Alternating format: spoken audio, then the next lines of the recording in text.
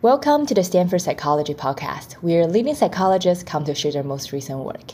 I'm Angie, and for this week's episode, we have Dr. Viridiana Benitez.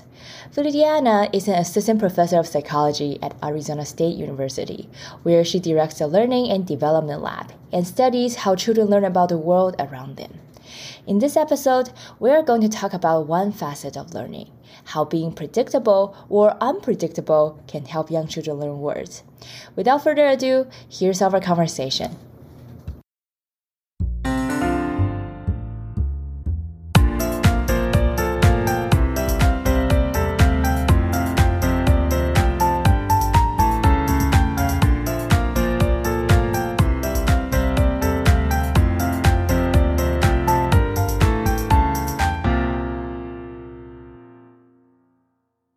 Thank you so much for joining on the podcast with me today. I am very excited to talk to you about your work. So we are going to start our conversation by talking about your work titled Predictable Events Enhance Word Learning in Toddlers. So I'm thinking that maybe we can just start by chatting a little bit about what happened in this paper. What did you do? And also, what did you find? Yeah. So first of all, thank you for having me. In this paper, what we were interested in understanding is how the context of predictability or unpredictability shapes whether children learn a name for an object or not. And the idea really came from thinking about how predictable information influences our attention processes and our learning. So in the literature, what you actually see is that we tend to pay attention more to things that are more predictable versus unpredictable. But we also notice when something unexpected happens because it's a change in our environment. And that might also elicit a bit more higher paying attention. So this led us to the question of, do these two types of structures have different impacts or impact differently how children learn? And so we decided to test this question by presenting children with objects showing up from behind little windows. And these windows opened and closed in a predictable pattern. And sometimes the object showed up in a predicted next location. And sometimes the object showed up in an unexpected location. And so what we did is we labeled the objects for children. So some objects were labeled at expected locations, some objects were labeled at unexpected locations, and we tested to see how they learned the names for objects at these two different types of situations and found a benefit for objects that were labeled at expected locations, suggesting to us that predictable events are actually pretty beneficial for learning in young children. That's a very interesting experiment. And I'm pretty sure that many of the audience who's not necessarily familiar with the developmental work might be wondering, how exactly do you know that babies know certain things versus not? So I kind of see that you're testing toddlers who I assume are not great at talking about what they know yet. So can you say more about the methodologies of this work? Absolutely. So with little ones, with toddlers and infants who can't tell us what they know, we often rely on measures like looking behavior. So in the study, we used a video that presented the objects from these different boxes and locations. And labeled the objects for children. And then to test them on their knowledge of the new object names, we actually do something that's sometimes called a looking while listening paradigm, where you have two objects on the screen and you say words like, look at the apple. And then we measure which of the two objects children look at. So one object might be the apple, the other object might be something different, like a shoe. And we usually see that little ones, toddlers who know the name apple, who know the object of the name apple, will look longer at the actual object, the apple object. And so we use this method to test their learning of the new object label. So we put the two objects on the screen.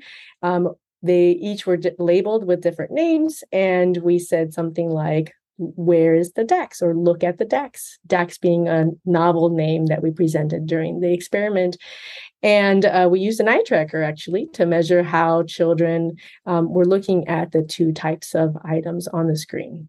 And so in our measures of learning, what we found is that the objects that were presented at the predictable locations, children looked more accurately at that correct object for that label more often than what is expected by chance performance. Interesting. So since we are talking about method a little bit, I do want to kind of go down this rabbit hole just a little bit more before talking about more interesting theoretical questions.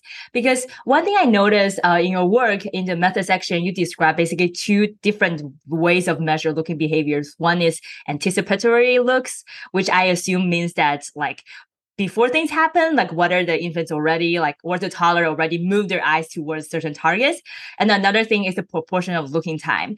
So I'm wondering, why are there multiple measures here? Are they supposed to be like tapping into different processes? And are they related to each other's in your results? Yeah, that's a great question.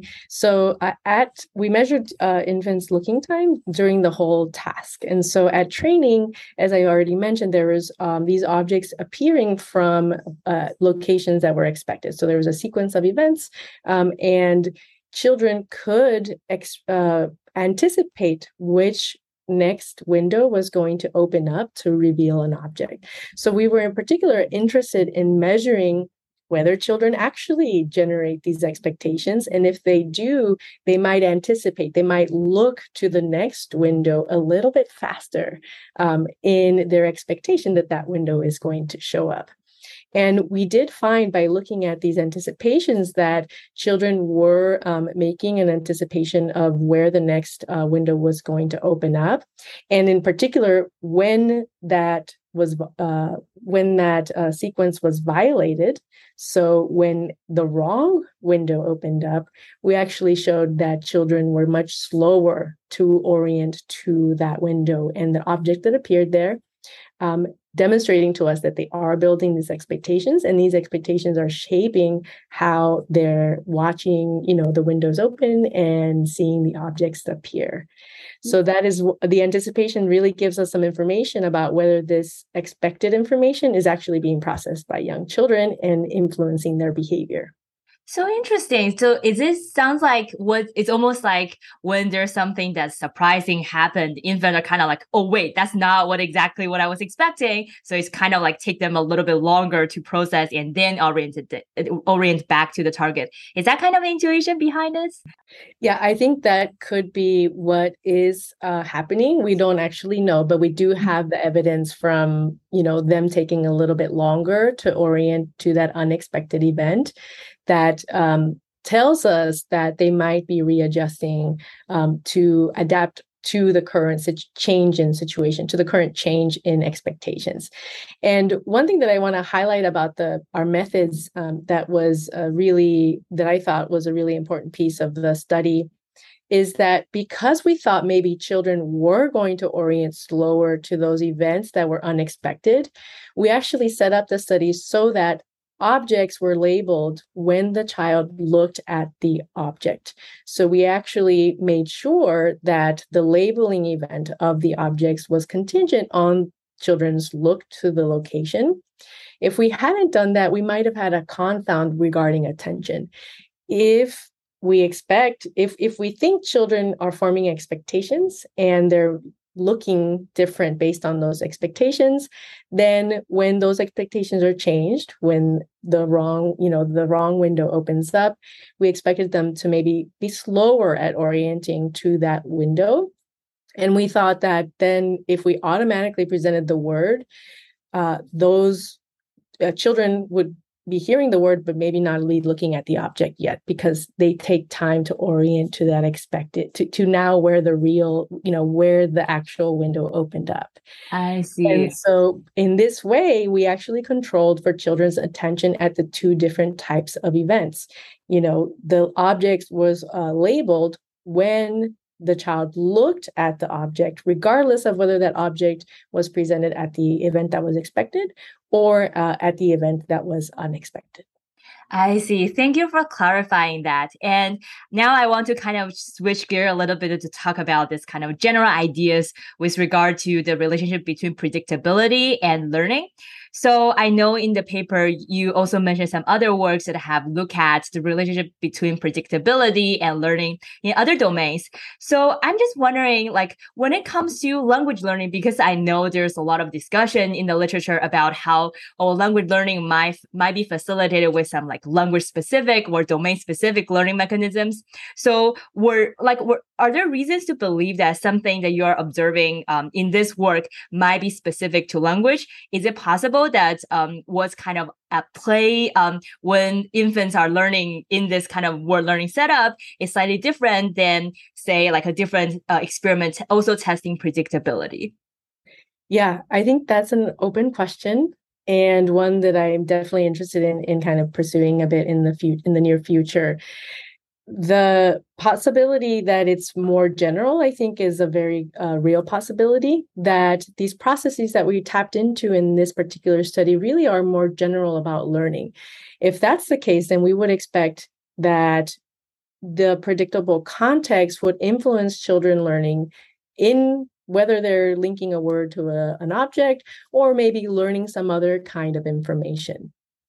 But if it was specific to language, then if we examined this question in looking at a different learning scenario, then it might be the case that it is specific to language. If we didn't find that this predictable context influenced a different kind of learning, like a sound to object pairing or a different type of association that's being learned. But I do think that there is a more general benefit to predictable context. And it's interesting because this is sort of known, perhaps anecdotally, in when you hear, parents often hear, keep routines with your children, keep things predictable, because this is actually really helpful for their learning, for them to know what's going to happen next. And this was our first test of whether it's actually true in terms of an experimental setup, being able to experimentally manipulate the predictability of a learning event. And we found that predictable context mattered and they helped in learning. And I think in future work, it would be really interesting to understand how much does it apply to domains beyond learning words. I see. So one question that I do have when reading this paper is because I know the kind of overall take-home message from this paper is about how predictability is beneficial to learning.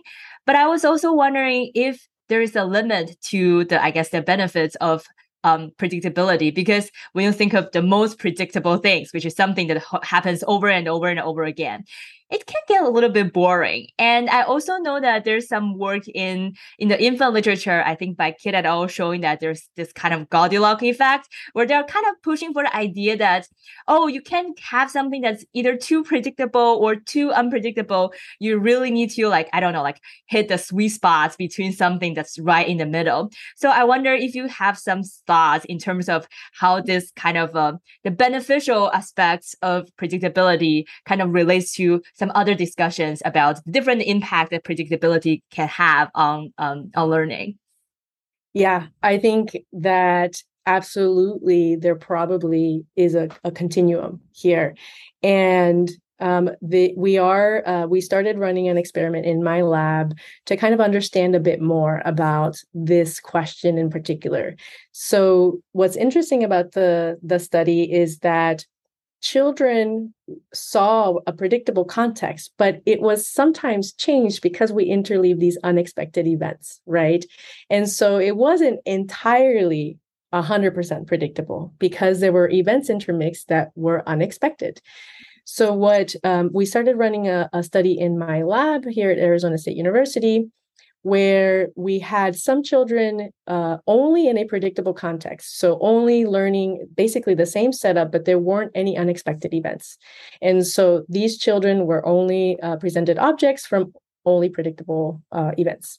and a different group of children who were presented with objects labeled from a sequence of events that was actually random, completely random. So everything is completely unexpected. And the idea here is that maybe there is a continuum. And what we tapped into in that study was sort of perhaps the sweet spot where there is a large amount of predictability, but some unexpectedness. Now we're looking at the other ends of that. So a 100% predictable context and a 100% unpredictable context. And what we're actually seeing is that children are learning better from the situations that is completely random, but only older children. Huh. And so I think there are age effects that are happening here too, where, the older children might be better able to deal with the more variable types of contexts, and therefore they can learn from those types of contexts better than the younger children. And the predictable context, the 100% predictable context, where it's just the same thing over and over and over again, might actually be too boring for all children. Now, we're still working on collecting data for that project. So we don't, it was actually interrupted by the COVID-19 pandemic, and we're hoping to get back to it in the near future. So the jury is still out, but it does indicate that perhaps, first of all, that it is important to consider the amount of predictability in the input. And second of all, it's also important to consider age, because how predictability plays a role in learning might be different if you're talking about younger learners versus older learners. That kind of dovetails perfectly to my next question, because I know that you are a developmentalist, and of course, I would like to know more about the developmental trajectory of this phenomenon. So when you mentioned, so it sounds like from the preliminary data, what you're seeing is that it's almost like older children can, have a better chance at learning more unpredictable things, or even completely unpredictable things. So I wonder if you have any thoughts on what is driving the change, because I feel like intuitively there seems to be two possibilities. One is that they just become better, they're maturing, they have more advanced cognitive processes. And the other possibility, which I know that this is definitely not mutually exclusive, that maybe older children, because they have seen more, their learning environments are opening up more doors, and their parents are no longer treating them as tiny baby, and they are in their daily life, they're embracing more variability. So I wonder, do you have any thoughts on what might be driving the changes there? I think it could be both. So I do think that there are a lot of, that we do know there are a lot of changes that are happening over the early childhood period in terms of memory processes, attentional processes. And it could be that younger children's, infants and toddlers, memories and attention processes are a bit more fragile. And so they might be more disrupted when a change happens, when things that are unexpected happens. And particularly in a challenging situation like learning to link a new word with a new object. Older children have perhaps more stable cognitive processes and more stable memory. They're building more stable memories, and they might be less disrupted by the variability. They also might be better word learners as well. So they have that language experience, and they're able to learn perhaps a bit more easily to link a new word with a new object. But this idea about experience with predictability and variability, I think, is a really important one. And one of the things that we were doing with our study as well was we asked parents to report on the amount of chaos in their environment. So there's this chaos questionnaire that asks questions about how noisy is your environment, how messy is your environment, and it gives an indication of the amount of chaos, which in one way to think about that could be amount of variability that's present in the environment. And ultimately, what our goal was to see if we could link the experiences with variability, perhaps in the home, with whether you're able to learn from structure that is more predictable versus structure that is a bit more variable. Because actually, it could be possible that children who have more experience with variability might be those children that can better deal with a situation or learn from a situation when a change happens. Interesting. Since we're talking about experience a little bit, I know that in our email communication, you mentioned that you want to chat more about how different processes are in place for like both monolingual children and bilingual children. And that just reminds me of, I wonder if there's a way to characterize the amount of, I guess, variabilities for children grow up in different language environments. I don't know if this is has any groundings, but one thing I was thinking about, so is it correct to assume that bilingual children, they just grew up in a more variable environment? Have you done any work to see if there's a difference in how how children grow up in different language environments fare in those tasks that kind of require them to deal with predictability? So we haven't done that test yet when we want to. But I think the question, I'm also very interested in bilingualism. And I think it links up well with these questions about experience and variability, because from one perspective, you could potentially see experience with multiple languages as one kind of experience that adds variability to your environment. For example, since we're talking about learning words for objects, in a bilingual environment, you're typically having to learn 2 words for the same thing. So for the word apple, for example, I have my word in English and I have my word for it in Spanish as well. One of the things we've been testing is whether those kinds of environments, for example, learning 2 words for the same thing, are different, if that's different than learning 1 word for the same thing. And what we're finding in our experimental work in that domain is that it does turn out to be a bit more challenging to now have to figure out the 2 words that are both labeling the same object versus just having to learn 1 word that is labeling a single object. And we have found that in some instances, bilingual experience does benefit that kind of learning, particularly if we provide some information in the learning situation that differentiates the 2 words for the same thing, so that make it sound like 1 word comes from one language and another word comes from a different language. And so I do think that the bilingual environment does present a particular type of learning situation that we definitely need to be exploring more, that we need to be understanding more what kind of input is in that environment. What are the patterns and statistics that are present in that environment? And how do learners learn from those situations, to give us a more clear understanding of, the variability that might be present and how learners deal with that variability. Interesting. Well, another thought that I just kind of pop up in my head was, I was thinking, because so far that we've been just talking about labeling objects, and it's kind of like the noun and the word mapping. And there's also another class, there's a lot of different classes of words, and another example might be verb, and verbs mapping onto action. And I was thinking that it's to me, it feels like intuitively verbs or actions are just intrinsically more variable as a class than noun and the objects. So do we see a bilingual advantages there in terms of learning the verb and action mapping? So I don't know if there is a bilingual advantage for verb and action mapping. There certainly has been some research looking at a bilingual advantage in general in word learning, a lot of it focusing on linking a word to an object, because we actually, with some collaborators, we wrote a paper showing that our word learning research is actually biased to look at scenarios in which you're mapping a word with an object for the most part.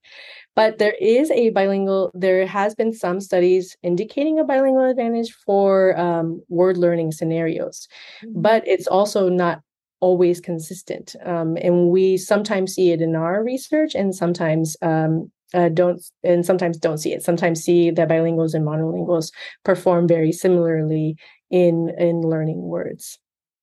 Oh, interesting. So now I know that we have been talking about kind of the relationship between experience to learning and predictability.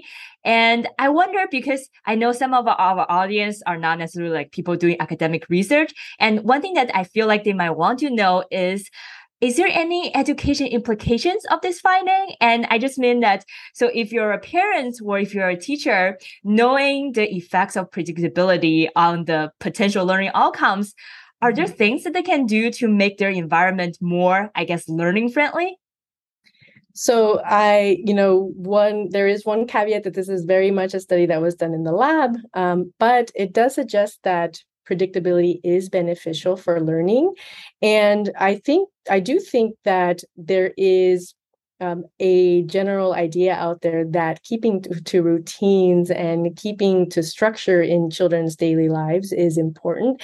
And this study really corroborates that. So I do think that parents and teachers who are incorporating this predictability, daily routines, this structure, and exposing children to that are benefiting children's learning. But there's definitely much more research that we need to do to really understand the dynamics of predictability and how it changes across age and context, for example.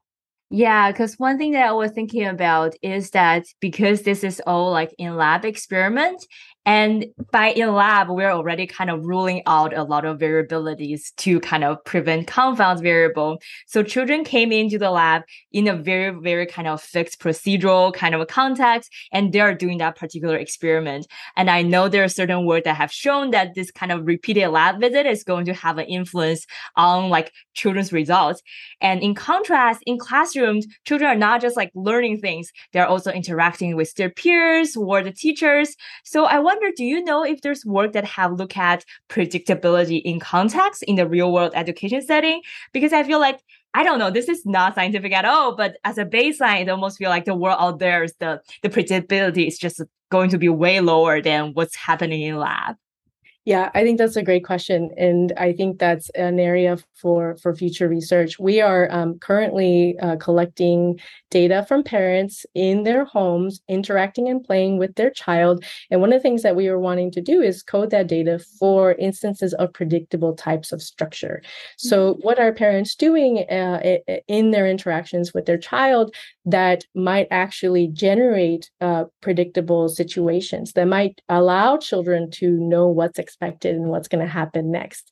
And so we're currently embarking on that and understanding how in these natural environments that might be a bit more chaotic, whether parents are doing certain kinds of things in their interaction with their child to generate predictability or variability, and perhaps seeing how that in turn influences how children learn language or other types of information. Interesting. So was that just like through questionnaires or do you have like in-home recordings? Yeah, so we had parents submit videos of recordings in the home when they're playing with their child. And we're going to be transcribing those videos in the fall, collecting more as well.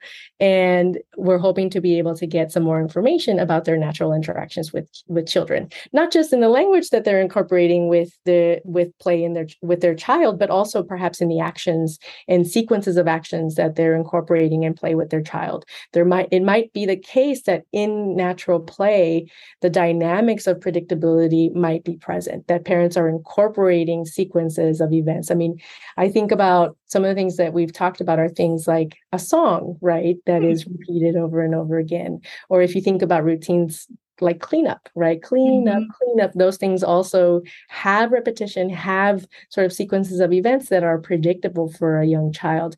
And it will be interesting to understand. We're hoping to understand better how frequent these kinds of predictable sequences might be present and infused by parents in their play with their child. Oh, wow. I imagine those will be very fun videos to watch for sure. Absolutely. Yes. We know with the COVID-19 pandemic, we had to come up with different ways of collecting our data since we haven't been in person for a while. But parents were very responsive to recording videos at home and submitting them. And what's really nice about this method is that we can see the play in their natural context. Yeah. Thank you so much for sharing your kind of a research directions. And that kind of dovetails again very perfectly to my like next, perhaps not last, but toward the end of the question, which is I'm wondering moving forward, what's the most exciting question for you? Because I know you have kind of talked about the theme related to the experience, variability, predictability, but what's the most exciting question for you to bring this research forward? Yeah, so I think related to the idea of understanding the kinds of experiences that children get and how that might build something like learning language or learning two languages, we're starting to really look at naturalistic observations or observations of parents and children in their natural context to see what it is that children are actually experiencing, particularly in a dual language environment. So one of the things that I'm really excited about is we've started coding mother-child interactions. These are primarily Spanish-speaking mothers, and we have free play interactions where they're playing with a set of toys. And we're transcribing right now the language that mothers are using during their play with their child. And we're actually seeing that mothers are incorporating English into their interactions with their child in their language at 24 months of age. And it is infrequent, but the English that they're incorporating is actually appearing in mixed language utterances. So they might start a sentence in Spanish and switch over to English to say the name for a toy in English. And this is kind of interesting from a variability perspective, right? Because they are sort of infusing some variability into their language as they're speaking with their child and playing with their child. And in that variability is the other language that they know, they're Mexican American mothers and children. They're in a U.S. context, right? So mothers primarily speak Spanish, but they also know that their child will be learning English. And we think that they're incorporating this English as a way to start to set the foundations for the emerging bilingual skills of their child. And so that's one thing that we're currently exploring and trying to understand how it's going to link with dual language knowledge in children later. That's so interesting because I wonder if we know that are those kind of mixed use of English and Spanish something that mothers are trying to do intentionally, or is it just like one of those cases? Because I'm bilingual too. Sometimes when I'm speaking Mandarin to my friends, I just somehow like the English word just slip in there. So do we know if this is just a mix up, or is it just intentionally mothers are trying to do that? So we don't know that. And one of the studies that I'd like to do in the near future is to have mothers who primarily speak Spanish perhaps engage in conversation with their young child and then engage in conversation with an adult to see if there's actually differences in their speech in those two different contexts. Because I actually do think that this is a pretty intentional use of incorporation of the English to set up that bilingual foundation. I'm also bilingual. So, and in my home, we primarily spoke Spanish with, me starting to learn English at school. But I actually remember my parents told me recently about an anecdote in which they said that one of my first words was cookie. And I said, that's an English word. But my parents are primarily Spanish speakers. And so I think parents are already doing this switching intentionally to perhaps provide opportunities for learning the other language for their younger child. Awesome. With that note, I would like to wrap up the conversation here. Thank you again for joining on the show with us. I'm so looking forward to your future work. Thank you for having me. Thank you so much for listening. We would love to hear what you think of this episode or our podcast in general. Or if you have any other suggestion for future guests or topics for the podcast, you can click on the link to the survey attached in the show note or reach us at stanfordpsychpodcast@gmail.com. You can also connect with us on Twitter at stanfordpsychpod. Finally, if you enjoy this podcast, please consider leaving us a review on Apple Podcasts or elsewhere so more people can find us. Thank you so much.